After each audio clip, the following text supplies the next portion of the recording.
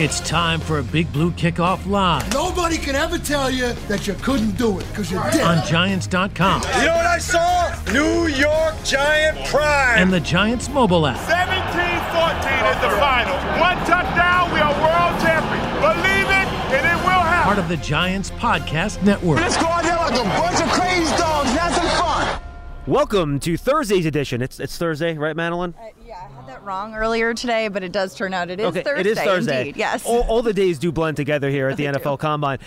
We're back here on Big Blue Kickoff Live, presented by AWS, proud partner of the New York Football Giants. We're here at the NFL Combine. We're going to lead off with Madeline Burke here. We got a whole lot more coming your way. We're going to be joined by Austin Gale from Pro Football Focus, Art Stapleton, Chris Brown from the Bills, Fran Duffy talking draft from the Eagles. Jam-packed show. Make sure you stay tuned. Colleen Wolfe stopping by. Yeah, Colleen Wolfe was off for NFL Network. Thank you.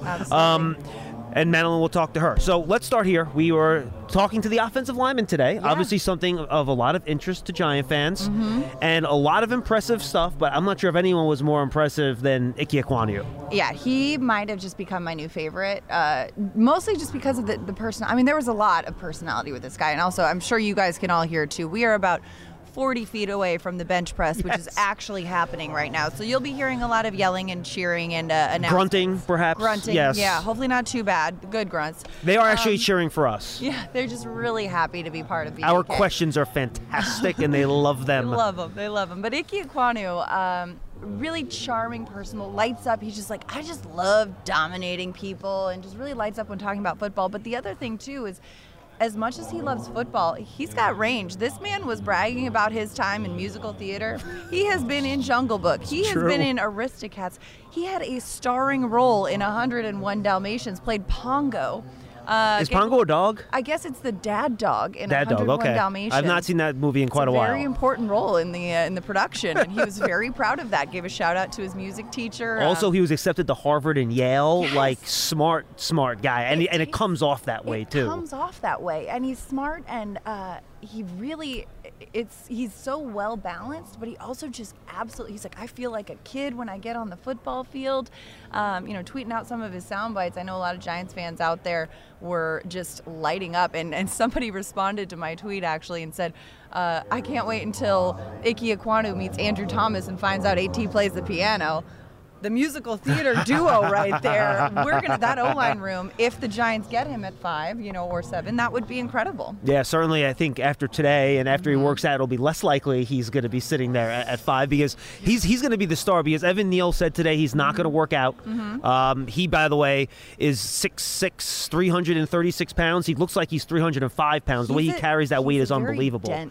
He looks like an NBA power forward. Right. Well, it's all muscle. Yeah. He looks strong. It is a lean. If you can be a lean 340 pounds, that's what Evan Neal is. Very impressive. Anyone else jump out to you today doing your rounds? And by the way, yesterday we didn't talk about you either. So anything yesterday and today that you saw? Well, I think the other one today that stood out to me was Chris Paul, like a good neighbor. Chris Paul, the offensive lineman, the big Chris Paul, and I asked him, hey, it's got to be a unique experience growing up with the same name as the NBA player. He said, yeah, it's been funny. There have been some awkward moments along the way, but he really leaned into it, and I'm sure he gets that question a million times a day, especially in an environment like that. But he was, he had fun with it, and he's also just very poised, very into mental health, and is just very self-aware and a mature young man. He said, when I talk, I'm talking to you, but I also understand I'm representing my family. I'm representing, he was a part of the union rep for the student athletes. And so he's like, I'm representing the 7,000 student athletes in our conference. He just has that awareness of the levity of what he carries. And then, yesterday we mentioned too, I think one of the most standout media sessions from yesterday was quarterback Malik Willis, and he'll be doing his workouts today. He's not running the 40. Which is too bad, because he would have killed that 40-yard dash. But he said, you know what, I'm a quarterback. I'm going to do the quarterback drills only, and I respect that. But, a lot of the other quarterbacks, Carson Strong multiple times pointed out just how impressed he is with Willis' athleticism. Willis is also very witty. And he just seems very comfortable in his own skin, right? And it was like he had some moments where, he would have these quips of like, someone asked him, do you think you're the number one quarterback in this group? He said, I do, but I don't make that decision. He goes, I hate that for me. It's just like everyone was in stitches. Or, earlier in the session, he was asked to have an opinion on why this quarterback group isn't getting more attention. He said, I don't know. I don't have an opinion. And then later on, he was answering another question and had a kind of a longer answer and realized, what, I do. And he goes, I do have an opinion, and that was it. And it was like, nice callback, very quick-witted. Keep going. More answers, Madeline. One more time. One more answer. Let's go. Keep going. He was, but it was just like he was somebody that like quickly endeared himself to the media. He's got a lot of raw talent, and I'm sure he'll do well sitting behind a veteran for a year because, you watch the highlight reels and you're like, wow, he's having some Houdini moments coming in with guys coming at him. But of course, he's playing in more of a high school system, and it's going to take some time to learn that college or that NFL level quarterback position, but he's got a lot of raw skill. And then tomorrow, folks, we're going to have media availabilities with the big guys up front on defense. We'll have defensive linemen and linebackers. Madeline and I will be there, and she'll be joining us back on the show to kick off our show on Friday at noon. One other shout-out, too. I just have to say, Virginia tight end Jelani Woods, 24 reps on the bench press. That's he pretty went good. last, and way to finish strong. The entire tight end group was just like, and another one, and another one. It felt like DJ Khaled out there. But yeah, he really nailed that. And Madeline will rejoin us in about 15 minutes or so when she's joined by Colleen Wolf from NFL Network. Good stuff, Madeline. We appreciate it. Thanks so much. Thanks for having me. We'll be back with Austin Gale right after this. We're back here on Big Blue Kickoff Live, presented by AWS, proud sponsor of the New York Football Giants. My man Austin Gale from Pro Football Focus. Austin, how are you, man? Doing great, man. It's great to be back in Indianapolis. It has been an eventful week, a fun one for sure. No question. We found someone that can actually talk faster than me, which is actually shocking, knowing how quickly I like to flap the lips. First of all, tell us about the podcast. Used to be 2-for-1 Drafts. Yeah. It's rebranded. Yep. Tell us about it. Absolutely. So, Mike Renner and I, the lead draft analyst at PFF, we got a podcast now called Tailgate, focusing on college football, the NFL, the draft, and then I'm also doing a new podcast. I got another co-host as well, Aiden Hutchinson, the Michigan defensive end. He and I are sitting down for about 4 episodes to do some pre-draft content. We're really excited to really just tell his story, right? Like, his family is so supportive in this process, talking to his coaches, talking to his players, and you all get the same story, just like this leader on and off the field, and I think he's going to be one of the more impressive human beings in this class for sure. And probably one of the safest picks, right? Exactly. Like, I joke, when he does his 30 visit with the Lions, Dan Campbell might, strap him down in the basement of the stadium and not let him leave. I've said this for a while. His floor is 2. I mean, if he gets past Dan Campbell and what they're trying to build at Michigan, or in Michigan there at Detroit, I do feel I'd be floored. I'd be floored if he gets past 2. I think there's a good chance he goes 1 as well. All right, let's dip into these PFF grades you have on some of these prospects that Giant fans are really pumped up about. Offensive line first. The impression you get from NFL people is that it's Neal, Ekwonu in some order, big drop-off next group.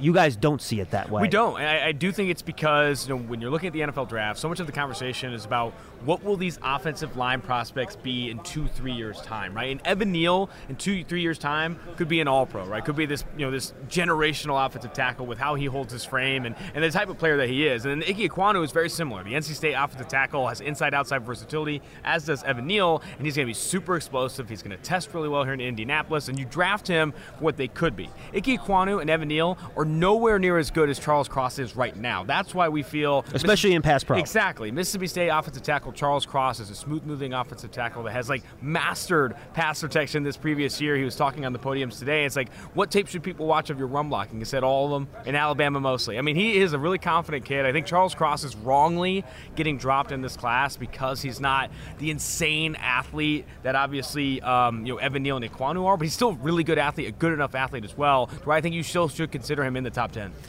It's funny. I had Daniel Jeremiah on here yesterday, I think. All these days blend together. And I asked him, Daniel, how much does Andre Dillard shade your evaluation of Charles Cross? He says, you know what? It might a little bit. And it has me a little bit nervous because you come from that system. How well does that system translate to the NFL? Yeah, no, it's tough. And I think that's going to be the conversation with him because of Andre Dillard. Also, if you remember way back when, Joe Dahl, right, that was a lot of conversation coming out of a Mike Leach system. I think the difference for me is Charles Cross improving in pass protection there. And, the technique is so sound. The technique is so sound for Charles Cross that I feel of all the tackles, honestly, the most confident in starting him in a pass-heavy offense day one than I do some of the top offensive tackles. Now, can he be what Evan Neal could be with the right coaching and the right development? Can he be what Ekwonu could be? Probably probably not. But I do think that if you're looking for like immediate help along the offensive line and like a high floor contributor, in my opinion, too, Charles Cross is that guy. Now, at the top of the draft, that's not what people covet. You know, the teams covet high-end traits, high-end talents that could be blue chip, generational players for their team, especially when you're drafting in the top 10. Now, I'm no longer a believer, and I have been for a couple years, that there's any difference between right tackle and left tackle now, because half the time teams are putting their best pass rusher over the right tackle now rather than the left. But Cross has not played a lot of right tackle. Would that be a concern for you for a team like the Giants, or would you consider sliding Andrew Thomas over, who did play a season at Georgia right tackle? How would you manage that risk? It obviously depends on where you're investing along the offensive line. With Andrew Thomas, he has so much versatility. He can play guard, he can play left tackle, he can play right tackle. With Cross, you probably want to maintain that development. You want to keep him at left tackle if you do bring him in. That would be my thought, too. And that's another reason why, though, like Ekwonu and Neal are coveted. They have that inside-outside versatility. Neal could play left guard, right tackle, left tackle, whatever you want. And having those like 5-tool offensive linemen is highly, highly coveted, especially in an NFL where like Joe Thuney for the Kansas City Chiefs played left tackle down the stretch, right? When you get injuries along the season, especially in a 17-game regular season now, you need offensive linemen that can play multiple positions so you're not down a weak link, when you get into the postseason. The way I do my express evaluations to get ready for this, so I have a feel for all the guys. And I watched all of Thibodeau's sacks, pressures, quarterback hits. Nice. Thanks to you guys at PFF. Love you that. sorted that for us. Thank you for that.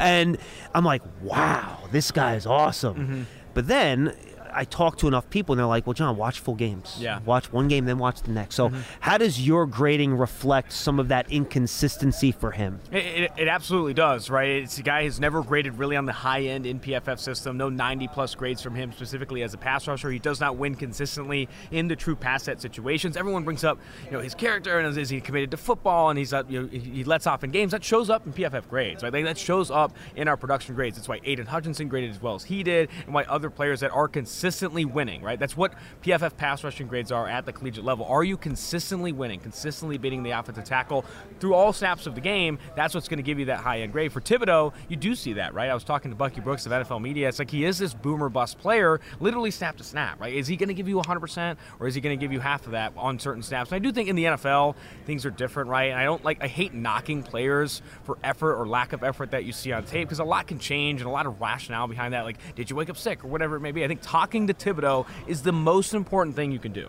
Talking to Thibodeau, what he wants to do, and his answers to those questions are so much more important than turning on the tape and say he lets off the gas a little bit sometimes. I also think he has to test really well, right? Because if you have these questions already, and then he doesn't test as a super elite athlete, and you're like, well, maybe the upside isn't what we thought it was, that's probably going to be a pretty important thing for him this week, right? 100%. He does look explosive on tape. I don't think he's going to test poorly, right? It'd be very difficult for him to come here and be like a 25th, 30th percentile athlete. He's not Chase Young bendy, though. No, not at all. I don't think there's a Chase Young bendy in this class, probably. But I do think that he can still be this like upper echelon 67 percentile athlete. And if you do clear those bars, it's important. The only data point I have beyond the tape is talking to Bruce Feldman from The Athletic, who does the Bruce Feldman Freaks List. Thibodeau's not on there. And we brought it up. We had him on our podcast, and I said, hey, like, no Thibodeau here? And he's like, honestly, thinking through some Oregon Ducks I could have put on here, Thibodeau wasn't the first name they're mentioning. So there is, I mean, again, that's a lot of anecdotal conversation, but there is not this expectation that he's going to come in and torch it like obviously Chase Young had. And Agent Hutchinson or David as Jabo, well. or like some of these other guys. Correct. How about that next group of edge rushers? Let's talk about that. How quickly should you start considering these guys? Daniel Jeremiah, Tavon Walker, for example, to the Giants. You watch his tape, he almost looks like an interior defensive lineman the way they use him, right? But he told me, he said, John, I swear to you, he is going to blow this place up the way he tests. He's going to. How do you then sort through that next group for the Giants? Do you consider somebody else at 7? Do you try to trade down? Is there someone in the second round you think could be good? It is a deep edge class. How do you view the rest of that edge group? It's a very deep edge class, and the reason for that is, and anytime you're highlighting deep position groups in draft classes, it's because you have a lot of guys meeting the size, athleticism thresholds set by the NFL. This edge class, a lot of these guys have long arms. A lot of these guys are explosive and bendy, and it can actually win as pass rushers with the size in the NFL, and that's why a Kingsley Enagbare from South Carolina, who probably won't go inside the top 50, 60 picks, is still going to be a valuable producer for a team when he gets drafted, in that day 2 range. And for other guys that could go in the first round, like Travon Walker, the comparison I love for him is Rashawn Gary. Rashawn Gary, coming out of Michigan, didn't have even near the level of production that Chase Winovich had. But what did Gary have? These absurd tools, right? These absurd, freaky things that teams want to bet on. You give me Rashawn Gary, I can turn him into an all-pro in 2 years. That's what a lot of coaches tell these decision makers in front offices. I'll tell you what, everyone's saying the same thing about Travon Walker. If you're a defensive line coach or a defensive coordinator, say, give me him 2 years, I'll turn him into an all-pro. That's interesting.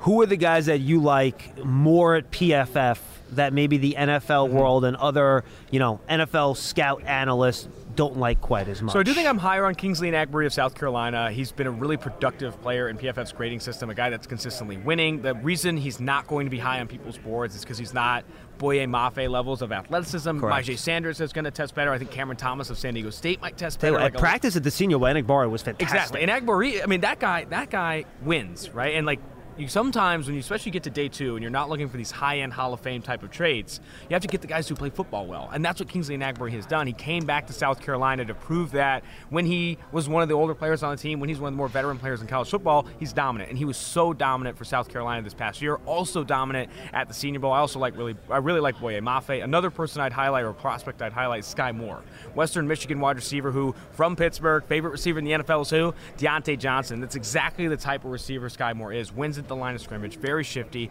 What he lacks in size, he makes up for in bursts. And you see him in press coverage against some bigger cornerbacks where maybe you think he'd have some lack of success, but he's so shifty at the line, it's so difficult to actually get your hands on him, and that matters in the NFL.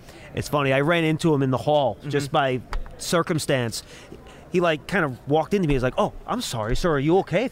He's like the most polite young man I've ever walked. It was unbelievable. He was just a great kid. All right, let's go the opposite side of the question. Who are some of the guys that the NFL seems to really like, and you guys are like, push the brakes a little bit, boys? Yeah, that's a good question. I do think that DeMarvin Leal, right? I think the NFL is higher on him because of what he can be, and he has never been a big producer for Texas A&M. I think we're lower on him than others. Trevor Penning too. I think Trevor Penning's been drafted inside the top 10 in a handful of mock drafts recently.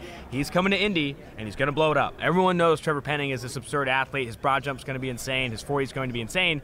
But the tape wasn't great in pass protection. He had 16 penalties in the FCS this past year. That's the most I've ever seen from an offensive lineman. And I believe he led the conference, right? He did lead the conference in penalties, and I think that's an area he has to clean up. He's got to clean up his pass protection. So many of the highlights from the Senior Bowl for Penning were throwing guys in the dirt and laying on him a bit because he's this nasty. I think he's a nasty player, but I think that nastiness needs to translate into legit production as a pass protector in the NFL. I just think it will be more of a learning curve than people are expecting. Now, is he this athlete you want to bet on? Does he have this demeanor you want to bet on? Absolutely. But the production hasn't been there. And when you think about guys at PFF are going to be lower on than, say, some of the NFL guys, it's definitely going to be guys that don't have that production at the collegiate level. And there's not an obvious reason why they're not meeting those expectations. He might not want to throw guys into his own quarterback's legs, too. Exactly. That might also be something he might want to avoid.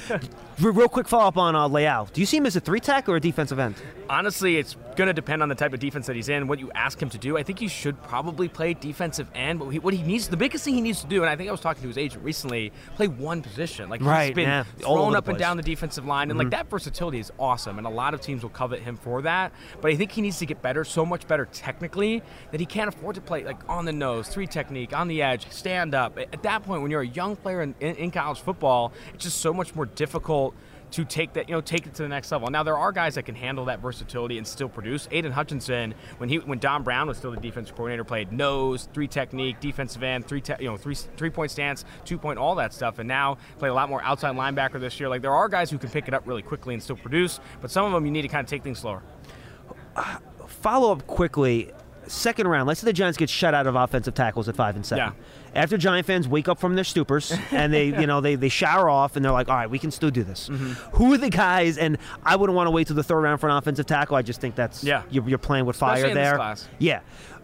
You get that 5th pick in the 2nd round. Who are some of the guys that you would circle on your board if you're a Giant fan from PFF's perspective that could outperform that draft slot down the road? So I really do like Darian Kennard, the Kentucky offensive tackle, who did play a lot of tackle at the Senior Bowl, but a lot of people are projecting him to play inside. But he does meet the arm threshold at 34. Maybe he doesn't have the foot speed you want to play left tackle, but at right tackle, I think Kennard could have some success out of the gate. And that's another player too, right, where I think Kennard right away could be better than a lot of these other offensive tackles just with the experience that he has. Now, is Kennard going to be this world beater, 10-time All-Pro? Maybe not. Maybe he doesn't have the traits or the historical success to do that. But I really like Kennard as a player right now. And again, I come back to that, especially on day 2, day 3. If you're an offense that's looking to insert rookies early, trying to find guys like a Cross, like a Kennard that are already playing good football now. Just get a solid player, exactly, right? Just get a solid player. Maintain a floor in your draft rather than kind of chasing the high end. What was the production for Bernard Raymond? I know a lot of people think he has potential to be good, extremely raw. What was his production like on your grading? My podcast co-host, Mike Renner, is really high on Bernard Raymond. Of any draft analyst, I think he's the highest at 15th on our board. We've talked to Paul 15 is high, yeah. We've talked to Paul Alexander, who's coaching him now. He's a former offensive line coach in the NFL. Yep. He has said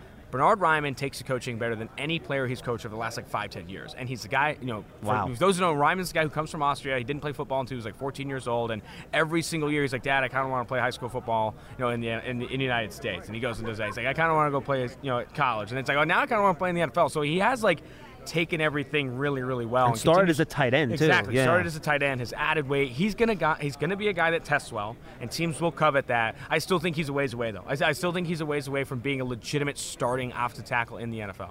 Interesting. All right, one more time. Plug your podcast for us. Absolutely. Tailgate, man. Check it out wherever you get your podcasts. We're on Apple, Spotify, all that stuff. We also go out on YouTube. Mike and I have a lot of fun on that podcast, and it's a good one around the draft. We're going to be doing 3-4 episodes a week up into the draft. And I will not hold you to this. It's too early. It's ridiculous. Prediction for the Giants at 5-7. So I do think that they double dip in the trenches, right? And if Kayvon Thibodeau's slide is to 5 or to 7, I think they have to, in my opinion, make that decision. I think it's Kayvon Thibodeau at 5 if he falls that far. And then at 7, I think you get into this offensive tackle group. If Cross is available, I'm starting to consider it. Ickey and Evan Neal just won't be there. I agree. They won't be there, but I think Cross at 7 is a real opportunity. But if Penning does rise up boards and he's bigger on NFL teams' radar, there is Penning. But I'd lean Cross at 7, Thibodeau at 5, and honestly, you're coming out of there with 360 dunks, dude. Those are phenomenal picks at the value you're getting. When do you consider Linderbaum? I know you guys love him to death, but he's a center. I'm a huge fan of Linderbaum, and I actually saw recently the highest I've seen him mocked. I don't remember which analyst it was. I apologize for that, but 10 to the Jets.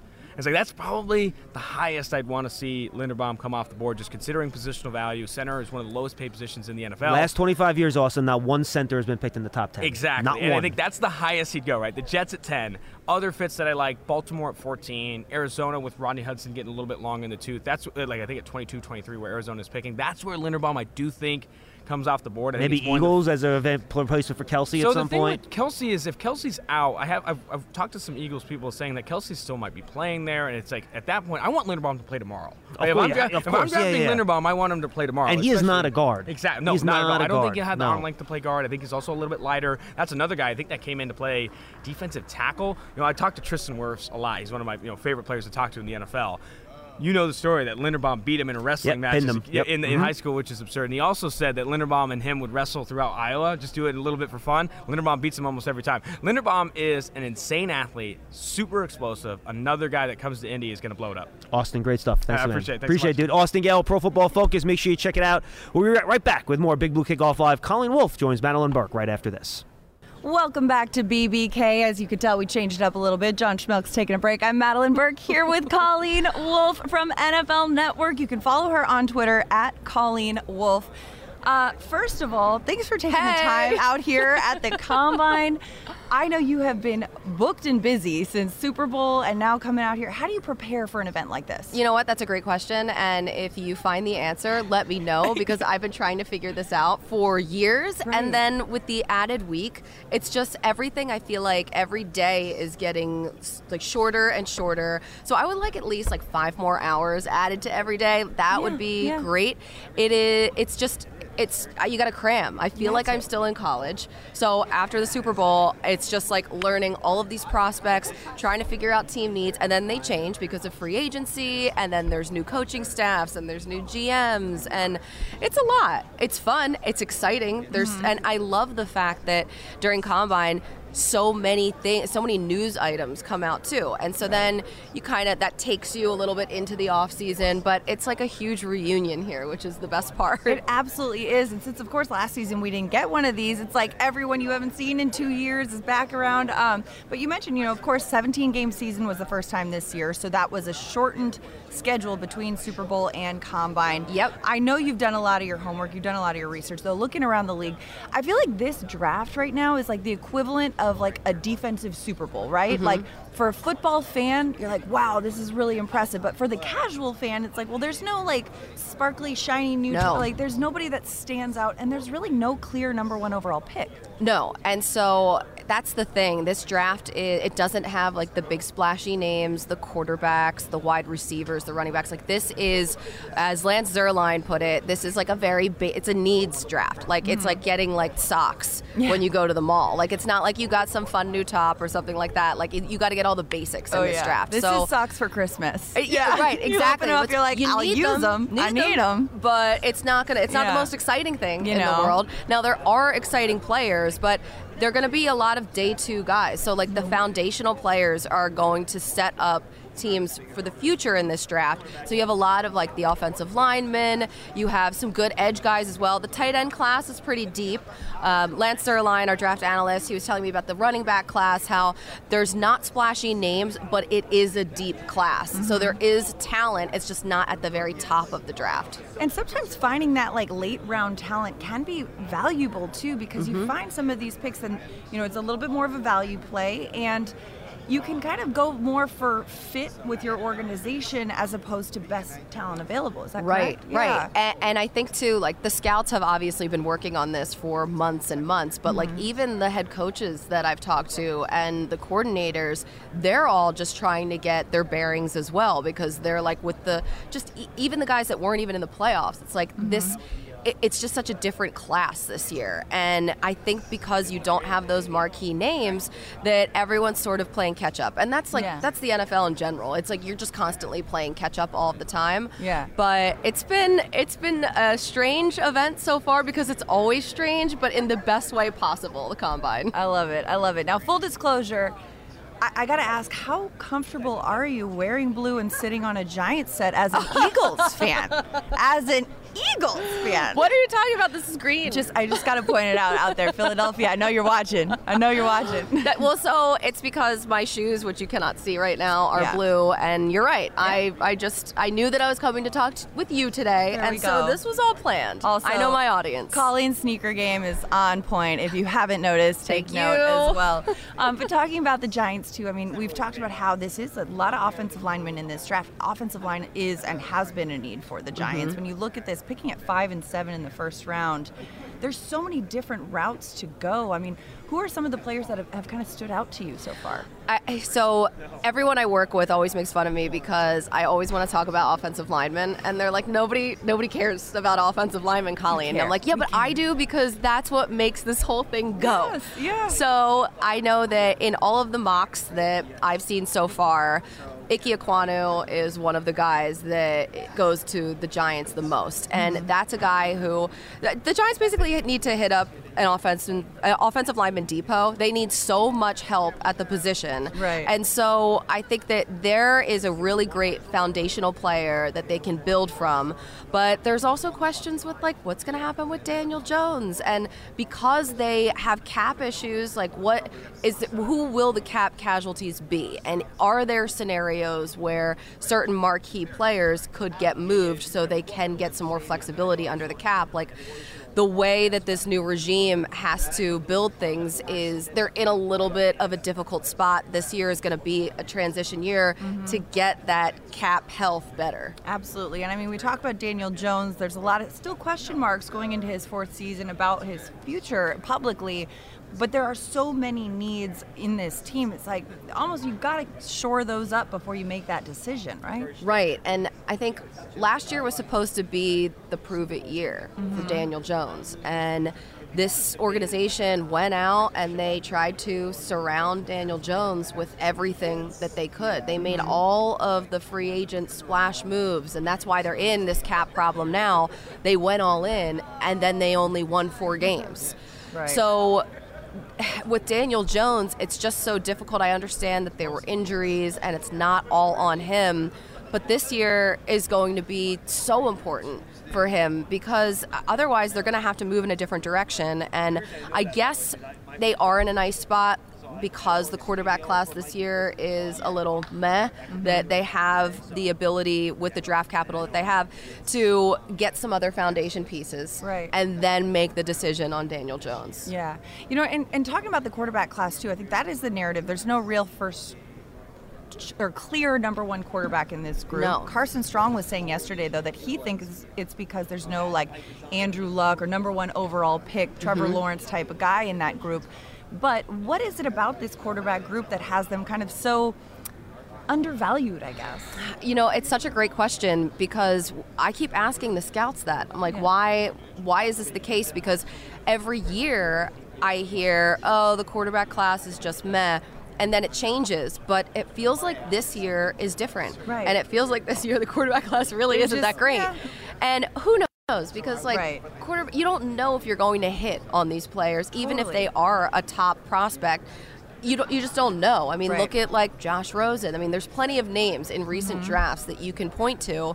So it's sort of like a 50-50 shot anyway, but it's going to be how good is your scouting department and show us this year. Right, because a lot of these guys have the raw skills, the arms, the buildable traits, but that's one of the hardest positions, I think, to translate from college to pro. Yeah, 1,000%. Yeah. And if you don't have the coaching staff to develop this player and a system that can really set them up for success, you're just going to fail. Right. And it's not good for anyone. Everybody loses in that situation. Absolutely.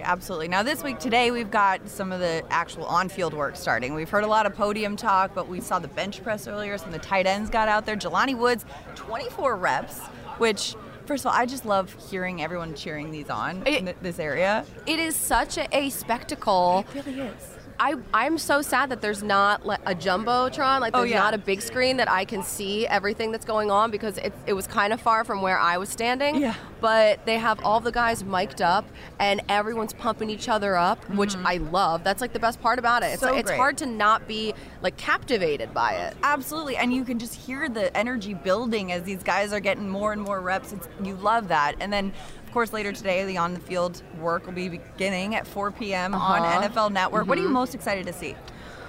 Honestly, having not had this whole thing last year, I love the 40s, obviously. That's the main thing.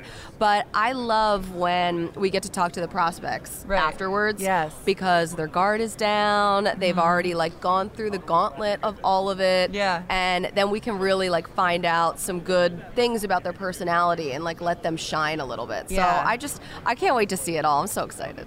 Colleen will be down there taking care of business, making sure everybody is up to date on all that's going on. Plus, if you don't see that content, you can catch up with her. Follow her on Instagram, follow her on Twitter. Check out the Split Ends podcast that Colleen does with Erica Temposi. Yep. And it's available really anywhere you listen to podcasts. Anywhere you want. So wherever check it out. Wherever you're listening to BBK after you finish this episode, just pivot on over and check out Split Ends. It's very easy. It's a very easy jump. I love the name, by the way. Thanks. Brilliant. All right, Colleen, well, thanks so much for taking the time with us. We'll be right back with more BBK.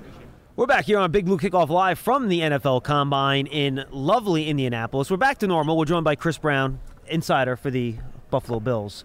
Usually, this is more like 30 degrees, 40 degrees. It was 60 the last 2 days. I was like, what the hell's going on here? I was ready to pop shorts on if I put them in my suitcase. I mean, but I haven't worn my coat all week until today. It's great. It's amazing. It is all presented by AWS, proud partner of the New York Giants. You might be wondering, why the heck are you putting a guy on from the Bills? Well, he knows a lot more about Brian Daboll and Joe Schoen than Giant fans do and I do and we do. So I want to get a feel for the two guys from you, Chris. So I guess let's speak broadly first. What are the Giants getting in Joe Schoen and Brian Daboll?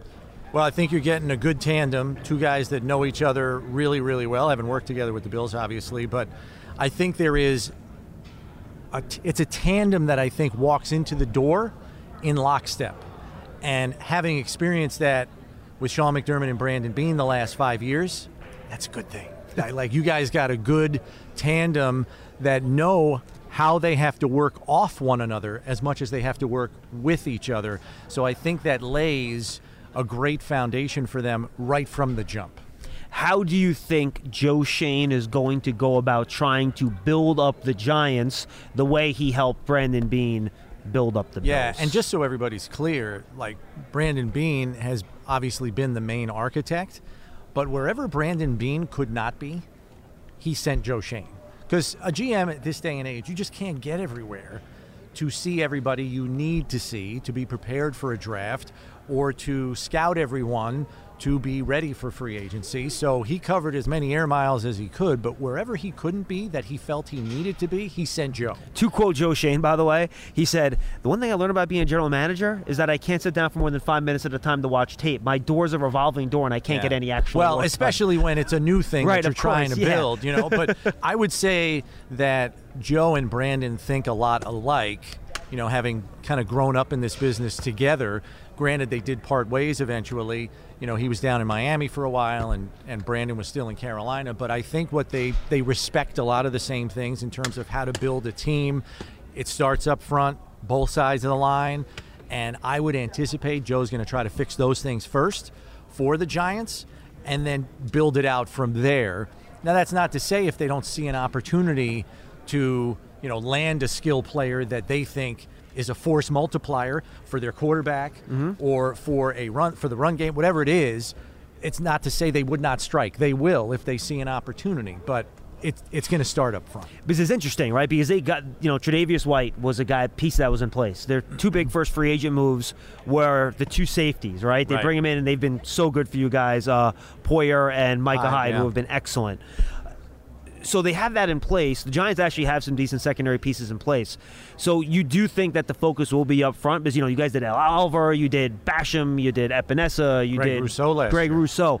And, you know, do you think those are the type of power players they'll be looking for? Because, you know, those edge players, they're not your bendy 250, you know, speed edge guys. Those are power edge players. Well, and the thing, too, that you have to keep in mind is more and more, and the league is moving this way as a whole, they're looking for the premium positions in the first two rounds of the draft. So what are those? You're talking quarterback, offensive tackle, pass rusher, cornerback. Yeah, you hit them all. So those are the ones that, I mean, you look at the Bills draft in the first round over the last 5 years. Tre'Davious White, cornerback, first round. Josh Allen, quarterback, first round. And then even in the second round, Deion Dawkins was a second-round pick. He's their starting left tackle.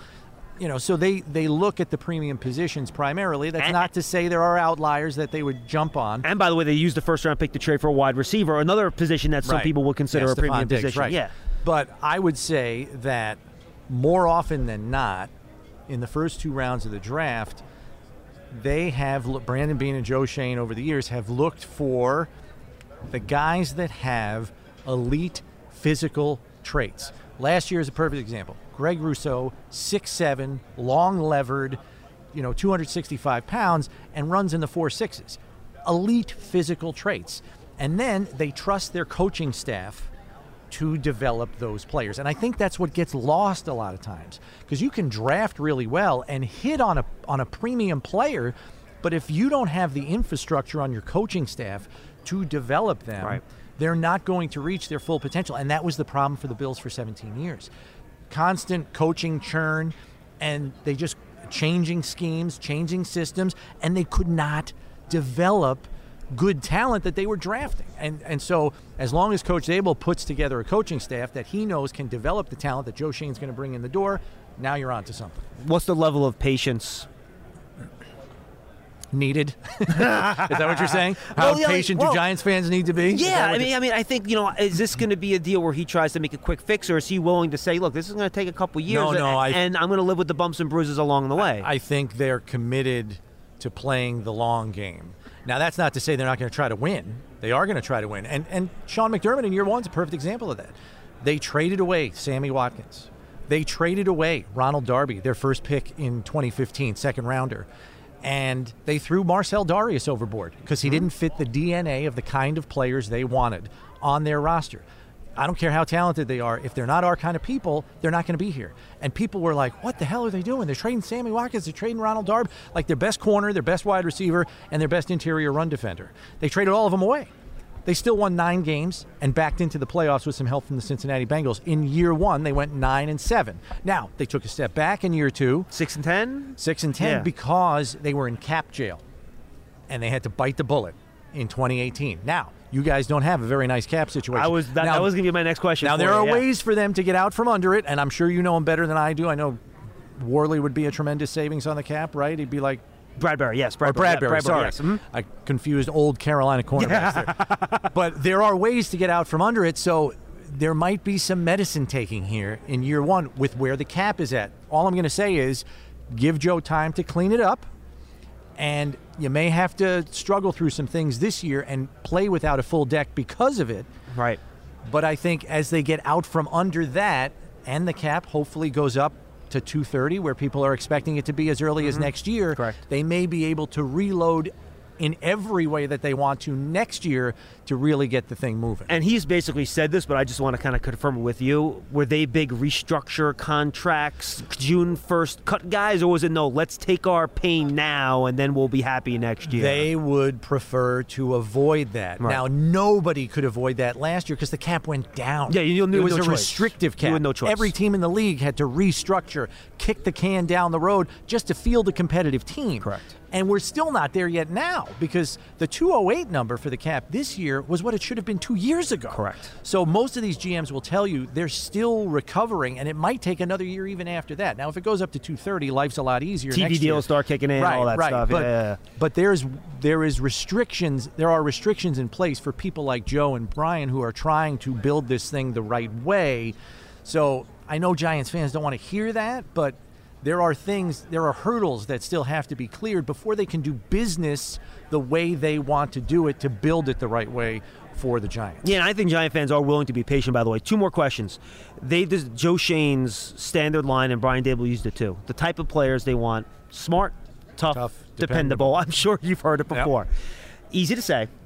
What does that mean exactly? Because smart and tough and dependable can mean very different things when you kind of break it down. So I think smart is important because the offense that Daboll is going to bring in there with him will be wide-ranging and a lot of volume. Now, that doesn't mean that all of that volume is going to be used on a given Sunday, but Brian Daboll likes to have the ability to pull and choose in a given week based on matchups, certain things. He expects his receivers to know every position because he wants to move all of them. You better be smart enough to know and retain all of those positions in your head. That's what attracted them to Gabriel Davis in round 4. Kid was quick as a whip and knew everything as a rookie coming in the door. It's funny you say that. Joe Shane was asked at his press conference. He said, we drafted Gabriel Davis because Brian Daboll said we needed a receiver to play all the positions. And he literally said was that. able That's to funny. retain that, so that's going to be the demand on a receiver in that system. And for offensive linemen, you have to be position versatility. That is a main component of what Joe Shane's going to be looking for in alignment. So if you think the Giants need a guard, that guard better be able to play center, or he better also be able to play tackle. Look for that in their resumes, and if you see that, chances are, and they're tough as nails, and they're a dependable player, maybe they're willing to play hurt sometimes and just gut it out, to get through a game. That's what you're looking for on a resume of a prospect here at the Combine or in the draft class. How willing were they to take chances on players that maybe had an injury history, or is that something they tended to avoid? I think the way they often played that was they depend on their doctors. Got it. They don't like inserting any guesswork into the thing. If the doctor tells them, hey, look, can this guy play and have an NFL career? Yes, but he's probably a one-contract guy, may have problems come year 4, year 5, and be out of the league. They're not drafting that guy in the first 4 rounds. They're just not. So they're going to err more on the conservative approach when it comes to health. They listen to their doctors, and what their doctors tell them, they live by. They don't take any chances outside of the medical opinion. They trust their physicians. All right, final question. Brian Daboll. The Giants hire, surprisingly, Mike Kafka from a completely different offensive tree in Kansas City to kind of, come together with Daboll. And you mentioned the depth of his offense, and I went back and I looked at different years. I feel like the Bills' offense really changed from year to year. So what do you think Giant fans can expect from that Brian Daboll offense? Yeah, I think he's going to build it to fit what he has, and he's always done that. Now, I think the other thing that he does extraordinarily well is he makes adjustments within games. Like people say, oh, here's my game plan and whatever. That's not how he works. After the first series, he's already changing stuff and moving things around. So again, that's why you need high football IQ there. And then I think also he is not afraid to take any idea that anyone has and try it in a practice setting. I'll give you a perfect example. We're down in Carolina, Spartanburg, South Carolina, with the Carolina Panthers doing 2 days of joint practices. Cole Beasley is in his first year with the Bills. and they're running plays at practice. Next day, between practices, Cole goes to Brian and says, hey, we ran this play at SMU when I was in college. It worked really well for me. He goes, I think with what we have here on offense, I could run that play and it could be a very successful play for us. So he tells him what the play is. They draw it up on paper, this, that, and the other. Dable had it in practice the next day against the Panthers. It worked. Wow. It worked. He put it in the playbook, and it was one of the most consistent plays that they used on offense to get Cole Beasley to move the sticks for them on third downs. That's how open-minded he is. There's no idea. No ego. No ego. There is no idea that's off the table for him. That's great. He will incorporate anything. If they try it, it works, he thinks it'll help them, it's going in the book. So that's why he's hiring a guy like Mike Kafka, because he wants, give me new ideas. What do you got? I'll listen. And they'll incorporate it and fit it to fit the matchups that they feel they can take advantage of in a given week against a given opponent. And it'll change week to week. Bring the Andy Reid magic and we'll use it. Thank you very much. Anything. I mean, anything and everything. He would go to high school games in Western New York. That's fantastic. And if he saw something that he's like, ooh, I like that. Maybe there's a way we can use that. You know, he is always got the door open to take any and all ideas, because I think he knows this day and age in offensive football, if you're going to stay ahead of defensive coordinators in this league, you've got to be changing. And we're not talking like gigantic wholesale changes. It might be some kind of subtlety in, pre-snap window dressing, motions, all depth of that of stuff. a route, that sort of stuff. Yeah, all that thing. So he will incorporate all of that to just try to stay ahead of them, and maybe give them a look where they're like, oh, this is coming. And now you got that linebacker to cheat one step this way, and then you hit him with something else that they haven't seen on film yet because he just put it in. And I joked with Stephon Diggs last year. I said, because I had heard, he'll change things late in the week even, during the week. Like game plan goes in, install Wednesday, we're working on third down on Thursday, red zone Friday, whatever. Mm-hmm. And there might be, and I said, Stephon, how many times does Brian change little things in the game plan in a given week? He's like, twice on Friday and once on Saturday. Now, he was only half joking. That happens. Now, that's in an offense that's been largely together for the last 3 years. Is he going to do that in New York in year one? Probably not. But as this thing morphs and changes and develops, he will probably feel more comfortable making those tiny little adjustments that he thinks can make the difference in winning and losing. It's funny, Dable used the expression with us yesterday. He said, we have to walk before we can run. Right. So you're right. I think you have to kind of build up to that, which goes back to needing smart players to make those changes late in the week. Right, because you can't adjust and make all the changes you want if your players can't handle it. So that's really what year one's going to be for him. It's going to be, how much can I push down on the gas pedal here and push these guys? Oh, that's a little too much. Let's back it off. Let's, shuck it down to the cob and say, all right, we can do A, B, and C. D, E, and F, we're going to have to wait on. Awesome. Chris, by the way, we have a fan that calls into our show regularly that's actually a Bills fan. Okay. And he says, I like your content, so I listen. So tell him and any other Bill fans we've listened where they can find your great Bills content. Yeah, so we're just at BuffaloBills.com, and we do a daily show, which you can pull up on the website at the bottom of the homepage, and it's called One Bills Live. And we're on regionally up in Western New York, but you can get us there, or you can get us on the Odyssey app. And WGR 550 is the station up in Buffalo that you can pull up on the Odyssey app. Hear our show 1 to 3 p.m. Monday to Friday. And we also have a podcast once a week, which is on any platform you want. That's basically called Bills by the Numbers. We dive a little bit more into the facts and figures. Nice. We don't get too deep in the weeds in analytics. I'm not an analytics expert, but we kind of dice them up a little bit more. Very good. Chris, congratulations. Hopefully you guys get that overtime rule change. We're rooting for you. And yeah, thanks. We put the proposal in. You saw that, right? I did. Good luck with that, and we'll see you next time, right? Yeah, good luck with Brian and Joe. You guys are going to enjoy them. They're great tandem. We're having fun so far. We'll be back with Fran Duffy from the Philadelphia Eagles right after this on Big Blue Kickoff Live, presented by AWS, proud sponsor of the New York Giants. We're back here on Big Blue Kickoff Live, presented by AWS, proud partner of the New York Football Giants. No, we're not going to have a steel cage match, but Fran Duffy. He's joined us on many programs before.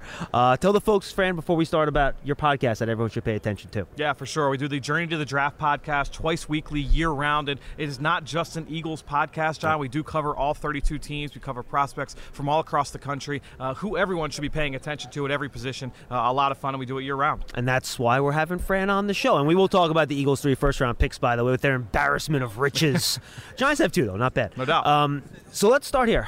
Give me a 20,000-foot view of this draft class in your opinion? I think it's a really good class. And we talked a year ago about how, with everybody getting that free COVID year, so many players decided to go back for the 2021 season and how that would really add to the depth of this class. And I think we have seen that. Now, not all of those guys ended up in this class because what happened was a bunch more went back for another year in 2022. So we're going to see that depth continue to carry over. But I think when you look at this class, really, really strong, and maybe not the top end, the top 3, top 5 talent that we've come to expect, and that's what you hear about all of these players, but it's still a really, really good class with a lot of really good players. You mean, 3, maybe 4 true blue chippers, probably, right? And that's probably it? Yeah, and it just depends. I think it depends on how you kind of categorize blue chip player. Like if you might not look at safety and say, oh, I can't count him as a blue chip player, but Kyle Hamilton's a hell of a talent, right? So you kind of get in that discussion. We talked about it last year with Kyle Pitts. We talked about it a couple years ago with Quentin Nelson.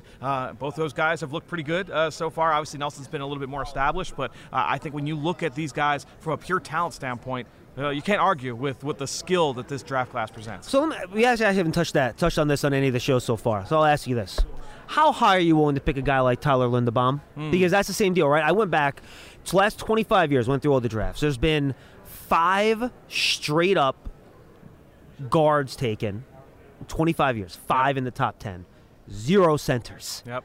So when do you start thinking about that in a year, to your point, where you don't have that high quantity of blue chip guys at valuable positions? Typically, whenever you have these kind of discussions with scouts, with general managers, it's typically, okay, well, how does that player relate to other players on the board? If because all these guys get thrown into tiers and they all get thrown into buckets. So if you have 2 players in Linderbaum and insert pass rusher here, and you have them in the same tier, teams are going to lean towards the pass rusher. Once you get to that bottom of that bucket, there are going to be some teams that still say, hey, we're going to go beneath that bucket because this is a priority position. Right. That's going to be some teams' prerogative, but there's going to be another team at some point, and whether that happens in the early teens, whether that happens in the late teens, into the 20s, whatever, you go down and down and down.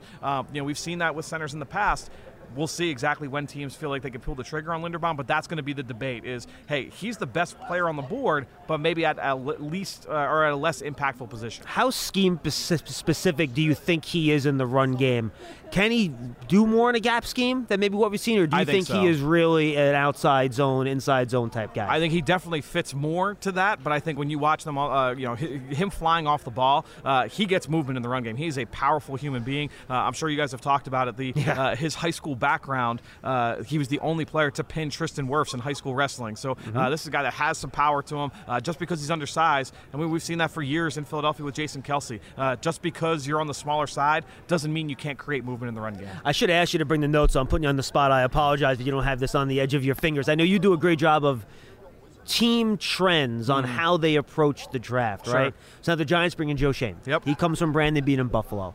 What can Giant fans take from how the Bills approach the draft to maybe try to figure out what the Giants might do this season? One thing that really always stood out to me about them when they got to Buffalo was they wanted to be a big football team, and it was, you saw that with a number of those picks early on, and also they believed in building up the middle. They wanted the spine, especially on defense, the defensive tackles, linebackers, safeties to be strengths of that defense. And obviously they've supplemented that. You add in Stephon Diggs on offense. You get Tre'Davious White on defense. But when you look at the assets they put into D-tackle, linebacker, safety, I think it kind of speaks to the way that they like to build their football team. And also they've talked about, hey, when they drafted Tremaine Edmunds, look, we're in Buffalo, it's cold weather, we want to be a big physical football team. And so my guess is, having not being too far away from Buffalo, they're going to try and carry those same kind of philosophies over to the Giants. So what Ed Oliver, defensive tackle, they took. Yep. And then last year, right, they picked the 2 big defensive ends. Now they're edge players, but they're big edge players. A.J. Epinesa,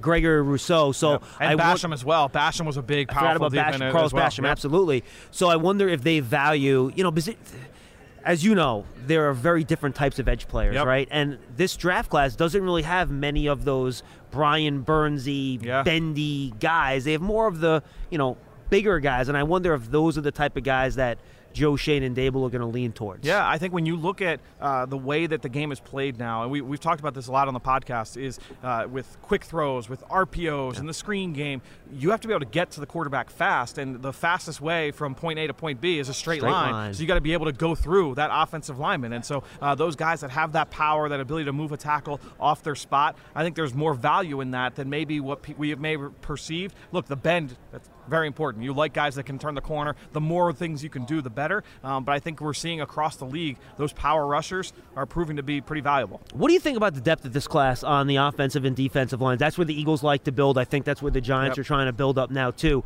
Like, if you don't go there in the first round, who are some of the guys that you really like on maybe day 2 that could be immediate help either at edge or on the offensive line? Yeah, I think when you look at this edge group, it's really, really, really good. Deep, too. It's a really deep group. It's top-heavy as well. And through the first round, you're going to have the top-end talent, but then you get into the teens, you get into the late part of the draft, you're going to have, or the late part of the round, you're going to have really quality players. I think a guy that's probably on the outside looking in round 1, but still a really good player. He went down to the Senior Bowl but couldn't participate. Cameron Thomas from San Diego State is a guy that has really stood out. The last 2 seasons has been really productive for the Aztecs. Bigger guy, really technically sound. Reminds me of Max Crosby. And Crosby obviously had a huge year for the Las Vegas Raiders. We had Jim Nagy from the Senior Bowl on the show, and he said that's a comp that's been really, really prevalent in talking with people around the league. So I think when you look at Cameron Thomas, that would be a guy. And then you go to the offensive line. One guy that's getting a lot of love is Tyler Smith, the redshirt sophomore left tackle from Tulsa. He is kind of like that lowercase Ike Ekwonu, where he's a nasty son of a gun, man. He is nasty. He loves to get guys on the ground.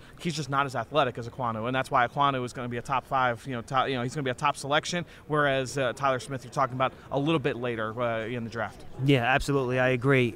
One guy I'm interested in, how important do you think the testing is going to be for George Karlaftis this week? He's another one of those bigger guys, right? And he hasn't been playing football very long. He's not a U.S.-born player, former water polo player, believe it or not.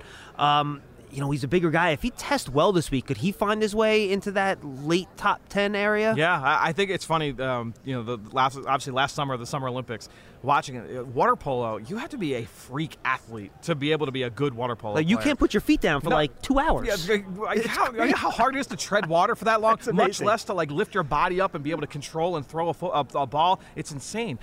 But that carries over in terms of his power and his ability to move, go back to that skill set we talked about earlier, to move tackles off their spot, run right through a tackle. He's got that ability. The question's going to be the flexibility, so we'll see what he does in the shuttles this week. But I think when you look overall at his skill set, I don't know that if he doesn't test well in the shuttles or if he doesn't test at all, if that's going to be a huge knock, because I don't think anybody's really expecting him to do well in those drills. So I'm going to give you a chance to apologize on behalf of the Eagles for trading up for Devontae Smith last year. I'm not going to apologize because I think I'm pretty happy with how that's turned out. I think you are.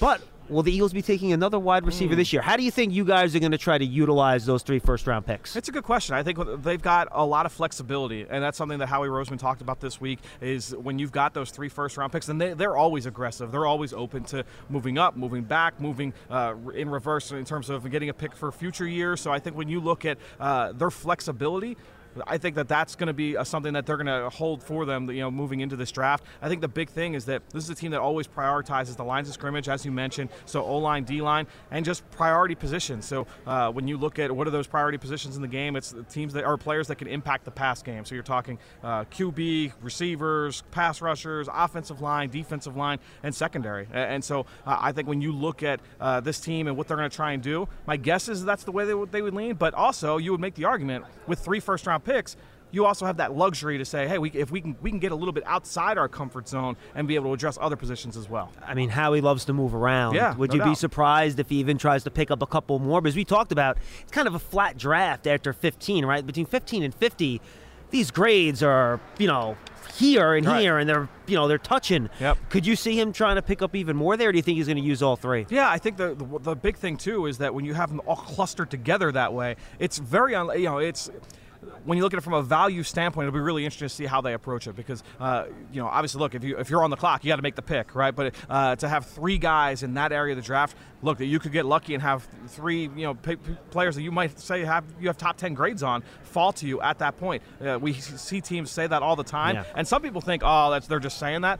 No, that is absolutely the case. Just because that's how teams kind of grade players, it's all over the board.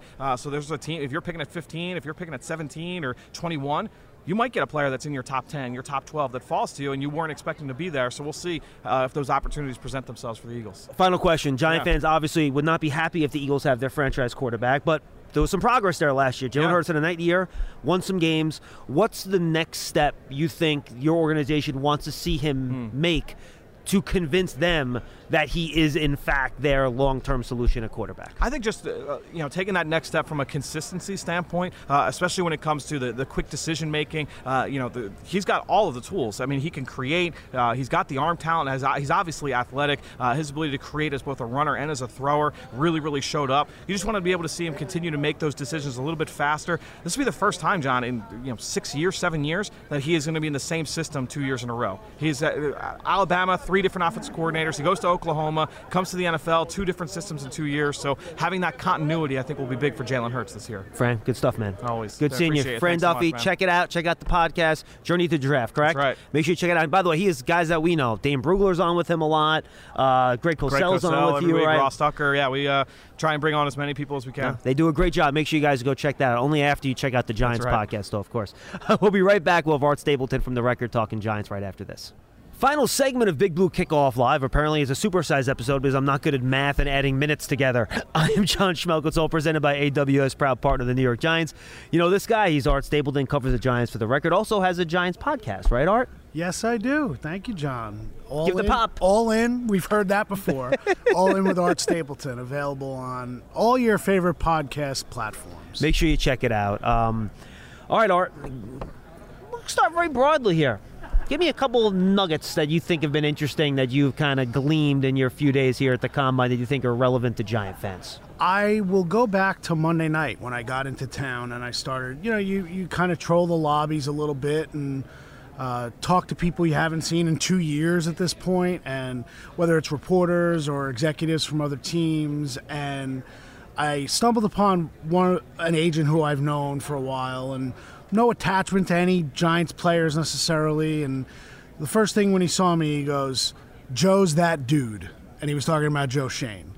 And I almost got the sense, and it's weird, John, because 2 years ago was the last time we were here. Yep. And it was a new era of Giants football. Well, we know what's happened the last 2 years. And it's another new era of Giants football. Exactly. And we've gone through that. But I do sense from December until now, the Giants went from being some sort of a laughing stock in the league. Everybody was laughing. It was, what's wrong with the Giants? To now, I think Joe Schoen and to an extent Brian Daboll have stabilized things from a positive direction. It's almost like at least from a perception perspective. Exactly. Correct. Perception is the best word. And it's people who really aren't even they don't have a vested interest in the Giants, but they're talking about the optimism. So that's kind of one thing that struck me on Monday, because I just wasn't sure how everything would be received. And I think from that perspective, Joe Schoen has a lot higher profile than even I anticipated coming here. There's a lot of respect for what he's done through the league, from other teams. It's not just Bills guys saying, hey, you guys got a good one in Joe Schoen. It's people from around the league in all walks of the NFL that have pointed him out. So that's kind of my overarching feeling coming here, is that, yes, it's another new era, but I don't anticipate them going through the same missteps that they have the last couple of years. Yeah, knock on wood. And by the way, Chris Brown was fantastic. It was a couple segments ago. I asked him off camera, but I forgot to ask him on the air. Would the Giants favor a, butt-kicking offensive lineman versus a more finesse offensive lineman? Thinking, well, if Ekwonu and Evan Neal are gone, and we'll talk about them in a second, Art, and you're choosing between like a pass protector like Charles Cross or a butt whooper like Trevor Penning, who would they arch to? And he did not hesitate and said they're looking for a butt whooper. So that brings us to the offensive line. Art, how do you see this fixing up process going based on what you've seen and heard from Joe and Brian out here, and then what we've seen from the draft prospects? Where I go, John, is that it's not only just, previous administration here is going to follow blueprints where they were, because it's not that simple. It's more of a complicated situation. But Joe Schoen had his hands all over what they did in Buffalo. Now, Brandon Beane is the general manager, but Joe Schoen was very involved. And not only do they have Brian Daboll coming here and what he wants in his offensive system, but having Bobby Johnson as the offensive line coach, you didn't go out and hire another offensive line coach and kind of have to meld what he wants, what Daboll wants. No, Daboll and him are in tune. Like, exactly. They're there. So my, where I look at that is, I thought it was very interesting the other day that Joe Schoen basically volunteered. We have 5 healthy offensive linemen on the roster. I mean, they know what they have to do in this draft, and it can't be coach speak or GM speak. But also, the blueprint to what the Bills did to build that line, you're going to take the prize prospect. If Ekwonu or Neal are there, you grab them. You run the card up. The same way when Shane was in Miami, they took Laramie Tunsil because he fell to him and it was the right pick at the right place. But I don't think that they're married to the idea that you absolutely, positively have to take an offensive line in that spot.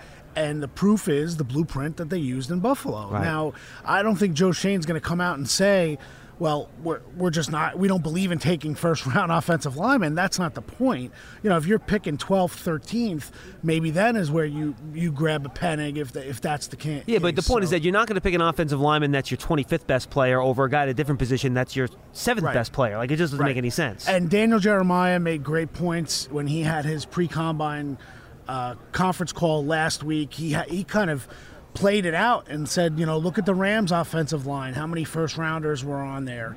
Obviously, you have a Whitworth who was a big signing, but other than that, and then you look at what the Bills did, they did not draft a first round lineman over the 4 years that they were there. So yeah, you don't need stars, you just need guys that aren't terrible. Right. Sometimes we lose sight of that, don't we, John? I mean, that's the problem. Just don't have guys that, when the opposing defensive coordinator gets in front of his team on Wednesday for the first time to discuss the opponent, you don't want that defensive coordinator to put big red circles around 2 of your offensive linemen and say, we're going to go get those guys, and they can't stop us. And you don't want your offensive coaches to put a big circle around the 5 guys and say, we've got to run plays that eliminate these 5 guys from stopping us running these plays. Because that shrinks your playbook. Absolutely. You can't say we can't run outside zone. We can't do this play. We can't do that play. We can't run deep crosses. We have no faith in maintaining the pocket. Look, it'll be interesting. I have to admit, and I think you are too, if you're a little bit of a draft nut, the day 2 spots are almost more entertaining and intriguing than the day 1 spots, because you watch these guys on film and you see somebody and you see guys that you identify and you say, you know what? He could fit here. I think he's a really good player. Everyone here at the Combine knows that Neal and Ekwonu are great players. They're not looking at this stuff saying, oh, well, we don't know if they can play. No, they think they can play. Now, they may bust out. Who knows? It happens, frequently in the league. But now, I should point out, we said it earlier in the show, but in case you guys weren't listening live, Evan Neal not going to work out at the Combine, right? Which is surprising because people thought he was going to blow it up. Right. Ekwonu will, so he has a chance to kind of stake his claim to that number 1 spot this week. And it was really entertaining with Ekwonu. I mean, I put up sound on my podcast. I know you guys had the guys there to kind of record stuff what he was saying, but talking about having family in New York and New Jersey and knowing the difference between West Orange and East Orange and make a point that he knew the difference between West Orange and East Orange, all the stuff about the 101 Dalmatians and he was on like Broadway the theater programs and the guy got accepted to Yale and Harvard. Like, he's smart. He's gigantic, and just his natural enthusiasm for football just bleeds out of his pores. If he's ever there at 5, you sprint as quickly as you can. And going into this, after watching the tape, is Charles Cross is a better pass protector, I was like, all right, Charles Cross, the more I talk to people around here this week, and sorry, I can't believe I'm going to say this, I'm agreeing with Paul Dottino. I think Ekwonu right now is my easy number 2 here. Maybe depending on how Neal goes here, keeping him could be number 1. And I don't know if the audience saw some of the photos, but if you haven't, if you're at work, you haven't gotten home, you get home, go look at some of the photos that were put up of Evan Neal, and you saw him. I mean, he's 336 pounds. And he looks like he's a defensive end or a tight end. Or a power forward in the NBA. If there's ever been a lean 335 pounds, it's that dude. To me, he looked like B.J. Hill / OC's body when OC was a little older. I mean, they are two completely different prototypes when you see them at the podium for this combine. But look, I hate going so overboard on Ekwonu. Right. Because I don't think he's going to be there at 5. I really don't. I agree. But, look, if he's there, I mean, maybe Neal goes 1 and then something crazy happens with Houston to get out of there. But he would be a run to the podium pick for me, no doubt about it, at 5. What are you hearing? We haven't talked about this much on today's show. We talked about him a lot yesterday. The Kayvon Thibodeau drop. Is that a guy where the Giants would be like, oh, wow, this guy's dropping to us, it's great? Or are they with the other team saying, I don't know, we have some questions about this dude? You know what? You need before the combine, we hear about the Thibodeau thing, and you and I were together last night a little bit, and the idea that what is the reality here? Is this a team kind of putting out information to try to get him to slide because they love him, or is this legit stuff? And the more people I talk to, it's legit. It's here. They question his motor. They question his motivation. Consistency. You can put a highlight film together of anybody in the NFL and make them look like stars. That's always the frustrating part when video goes out of training camp and stuff. A guy could be struggling and then he makes a big catch in the end zone and all you see is that play. I think with Thibodeau, the tools are there. Will he do all the work that's necessary, though, to realize the full potential? Right, and you know what? I don't have that question, and I'm glad I don't get paid me too. to answer that question. Because he could end up being the best player in this class in 3 years, and we'll look like idiots. No doubt. I think it really comes down to the options of who's there. And I know you had Jordan Reed on from ESPN, highly respected from me, I know from you, and we had that question talked about on my podcast, and I said to him, if Thibodeau and Ekwonu were there for the Giants at 5, which is such an unrealistic situation. Whatever, who knows? And he said he would go Ekwonu, but he liked Thibodeau a lot. He likes Thibodeau a lot, and just based on the tools, if you were putting together the pass rushers in this draft, tools-wise, Thibodeau is at the top. You need to have confidence in your coach to unlock that, and I guess it really depends on positioning, right?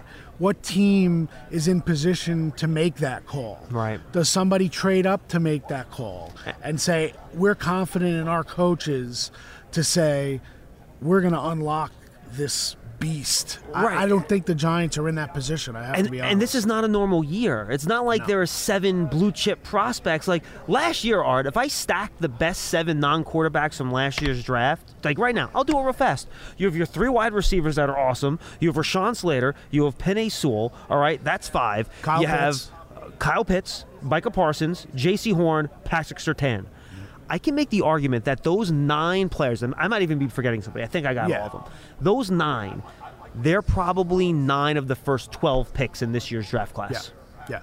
And you know what? Like a couple people were saying yesterday, too, that doesn't mean that there won't be blue-chip prospects in this draft. Guys might become those guys. They're just harder to find. They're just not there yet. Right. And you might have to take a little bit of a chance. Do you find an organization that says, I'm going to gamble on the ceiling? I'm not going to worry about the floor. I'm going to gamble about the ceiling, because Thibodeau is that guy. If you worry about, you don't want to be the guy, the team in 3 years where Kayvon Thibodeau is the great pass rusher in this league, and you let him go because you may not have overturned every stone in order to evaluate him. I think from what I heard from people is that Joe Schoen and the way he runs his scouting, he will not leave any stone unturned when it comes to looking at the prospects that the Giants are going to take. And both Chris Brown said it to me. He thinks they probably would err more on the side of caution. The all goes, smart, tough,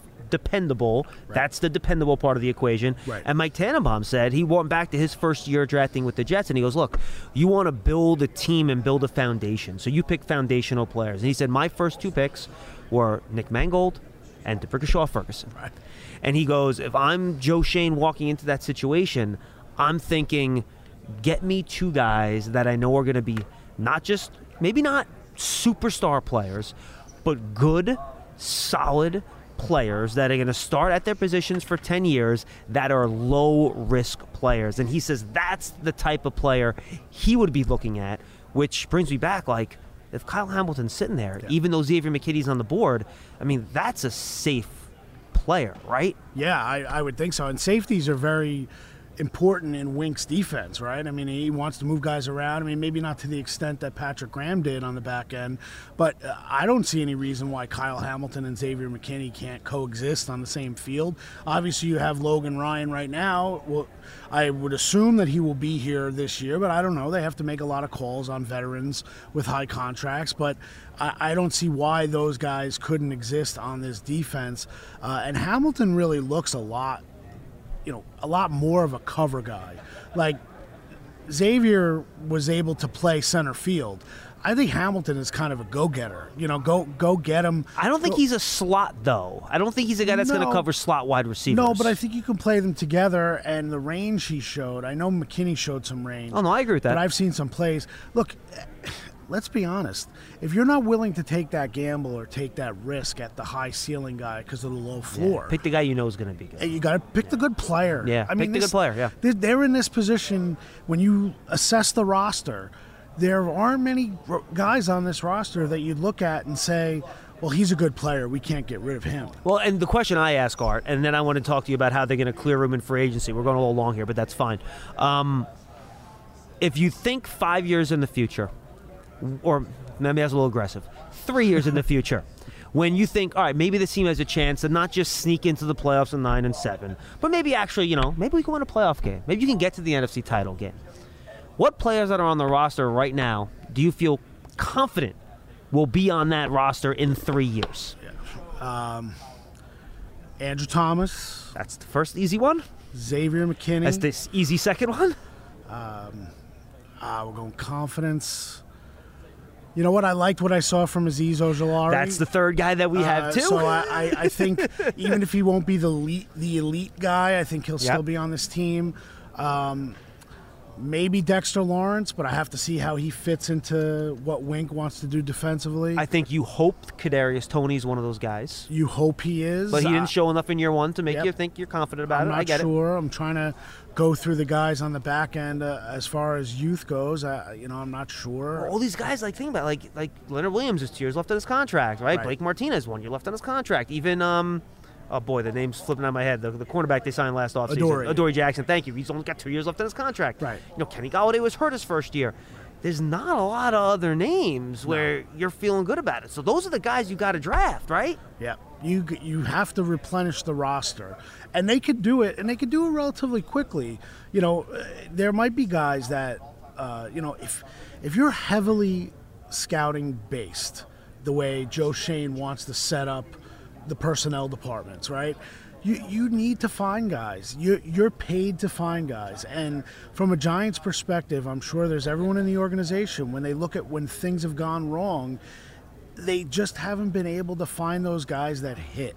They haven't even, forget about the early rounds. They need to hit late rounds.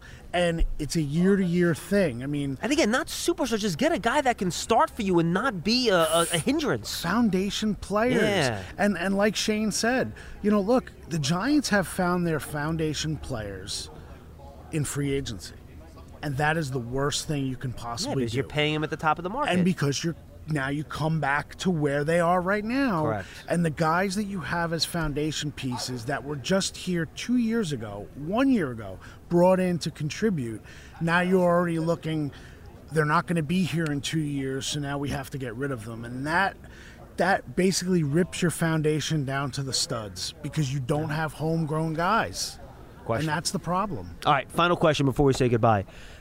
We've already seen some of the cost-cutting measures with Kyle Rudolph and Devontae Booker being out the door.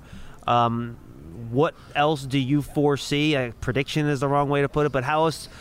What are the other ways you see Joe Schoen going about this shaving process on the Giants' salary cap? Well, Joe Shane told us the other day. Or perhaps I should say chopping, not shaving, giving the extent of it, maybe. Yeah, I mean, he used the word contingency, and they were going in with multiple plans because it was, if A happens, then we move on to B, right. And if B happens, we move on to C. If A doesn't happen, we have to go to a different plan. I think they'll identify some players like Sterling Shepard and Blake Martinez, guys who are core players on this team, have coming off terrible injuries. Now Blake is further along, presumably, from the ACL than Shepard. It happened like a month and a half earlier, right? Give or take, something like that. I think Blake was like week 3, wasn't it? Or week 2? He was September? Yeah, okay. I think so. I thought it was October. You could be right. So, you go to them, you go to their agents, and Shane said he was going to do that this week at the Combine. Yep. Reach out to agents of his own players and say, what are we going to do here? What do you want to do here? If you're Sterling Shepard, would you be willing to take a heavy cut of your pay to give the Giants a salary cap relief, but also know that you stay here, you rehab here? If you can get back in October, it's a place that wants you here. And then you play it out and see if you can get back to where you need to be. Because if you go back on the market and you say, no, I'm taking my money, my guaranteed money, and I'm going to go elsewhere, you're going on the market with a torn Achilles in December. Yeah, he's not getting a big contract. So that I think that's what they'll try to do first. I think there are obvious guys. I hate to throw names out there. No, you don't have to if you don't want to. That's fine. No. But look, Riley Dixon, the fact that he stayed on the roster last year with the salary hit that the cap number he had was really absurd when it did not match the performance. So I think it's $2 million for Riley Dixon. I mean, I don't see any way he can be on this team this year. There are guys where, like Kyle Rudolph, it really, it sucks. Kyle Rudolph's a great guy, and he would have been a great fit in this organization, exactly what they would want in a Giant. Yeah. But it just didn't work out. So I think you'll see him kind of calculated-wise go around and try to get guys to take minimum deals, maybe with some incentives on the back end, and then say, we want you here. And if they don't, it's handshake, thank you for all you've done for this organization, and move on. And I think, Sterling and Blake are two guys that I really think are in those positions. Blake Martinez has to decide. Is he going to be the centerpiece of this defense with a new defensive coordinator coming off an ACL? And what does Wink Martindale think of him as a middle linebacker too, right? Thing. Does he fit the prototype of what Wink Martindale wants? Right. The Giants don't have guys on the roster where you all of a sudden say, look, well, you've got this rookie who was around, and now all of a sudden we're going to throw him in there. Is Tate Crowder the guy? Does Wink Martindale believe in Tate Crowder? You're talking about Mr. Irrelevant. Nobody's attached to Tate Crowder. Was Tate Crowder emerging as a player, or was Tate Crowder the only option to kind of step in for Blake Martinez? I think that's kind of what they have to decide. I think you'll see, I don't want to say bargain guys, but Shane did mention, they'll seek out some veteran salary benefit guys that might come on, that they might be able to get on. He also said the 1-year prove-it deals for maybe high draft picks that didn't pan out elsewhere. I think you'll see some of those guys mix and match. You're going to really rely on the scouting of Joe Shane and Brandon Brown. Let's not forget him, because he did a great job with the scouting in Philly. And I think ultimately the guys that are on this roster, it's kind of back to ground zero. You got to prove it. Two big players you omitted from that description were James Bradberry and Saquon Barkley.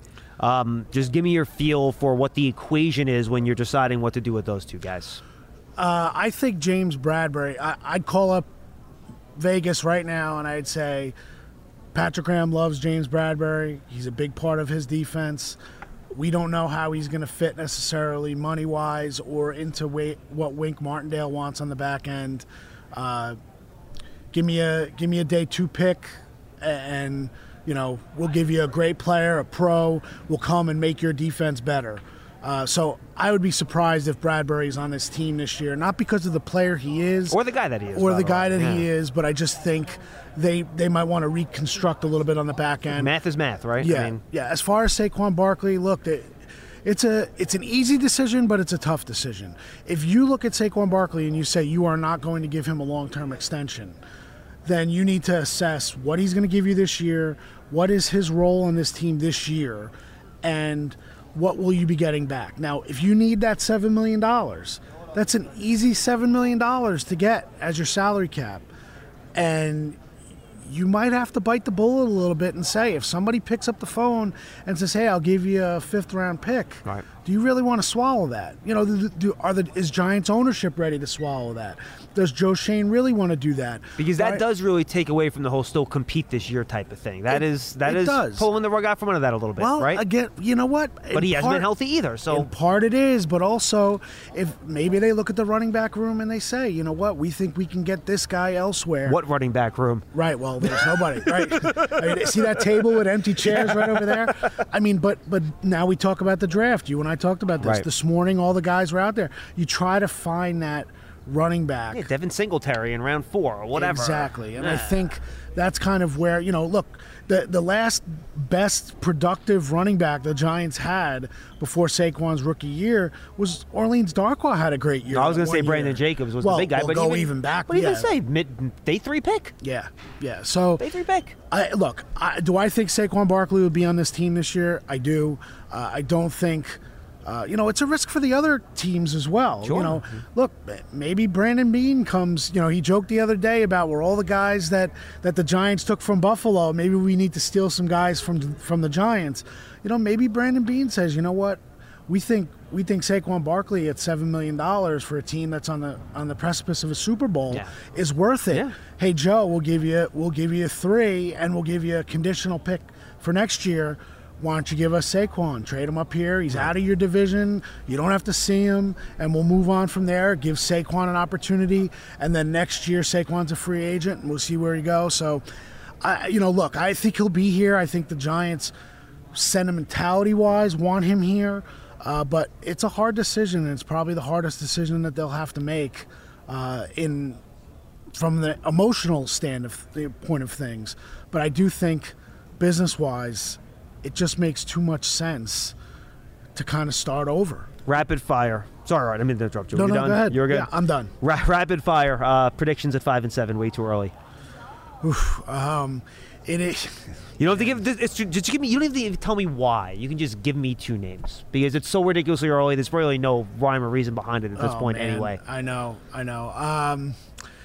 You know what? I'll go. And I take a little bit of this from DJ Daniel Jeremiah. I think the Giants go edge at 5, and I'm going to say Trayvon Walker blows it up at the Combine. And because of Thibodeau's slide, that'll be a big thing for Giants fans to focus on. You know, why did they pass on Thibodeau? I don't think the 2 tackles will get to 5. I think Kyle Hamilton might go to the Jets at 4. And then you're looking, so I think that's the top 5. I think the 2 tackles, Hutchinson, Hamilton, and now the Giants are sitting there. What do they do? And I think they'll go for who would be the best edge on their board, total package. I go Trayvon Walker. If Hamilton was there, would you have given him Hamilton? I probably would. Okay, and how about 7? Mm-hmm. At 7, you know what? I might go. If I can't trade back a couple spots to take one of the offensive linemen, like a Penning, that Spencer Brown comparison, I love it, the Northern Iowa, I probably would go corner and Sauce Gardner from Cincinnati and just go forward. I got 2 defensive guys. Now I have the meat and potatoes of my day 2, day 3, and I will just build the offensive line from there, use those picks, use my scouting, and just knock out home run after home run on day 2. And now I have my offensive line, and I have those 2 defensive studs to give Wink to kind of get this defense rolling in a positive direction forward. Sometimes we'll be talking about this when I join Art on his podcast as soon as we're done here. So make sure you guys go check that out too. Art, good stuff, my friend. I appreciate it. Thanks a lot, Schmo. Art Stapleton from The Record. Check out his podcast, the All In Giants Podcast. Is that what it's called? Yeah, something like that. All in with Art Stapleton. All in with Art Stapleton. Thank you. I make sure I get it right. I want to make sure people know. We all have All In. Know what to search for. Yes, apparently. For Art and all of our guests, we had Austin Gale, Madeline Burke, Colleen Wolfe, Chris Brown, Fran Duffy, and of course Art Stapleton. I'm John Schmelk, and make sure you check out the Giants Huddle podcast. Yesterday we had Jordan Reed. Today Mike Tannenbaum from ESPN, former NFL general manager, will be popping up on the Giants Huddle. And then of course we have one more live episode of Big Blue Kickoff Live tomorrow at noon. Make sure you check it out. It's all brought to you by AWS, Amazon Web Services, proud partner of the New York Football Giants. We'll see you on Friday at noon for our final episode of Big Blue Kickoff Live from the NFL Combine in Indianapolis.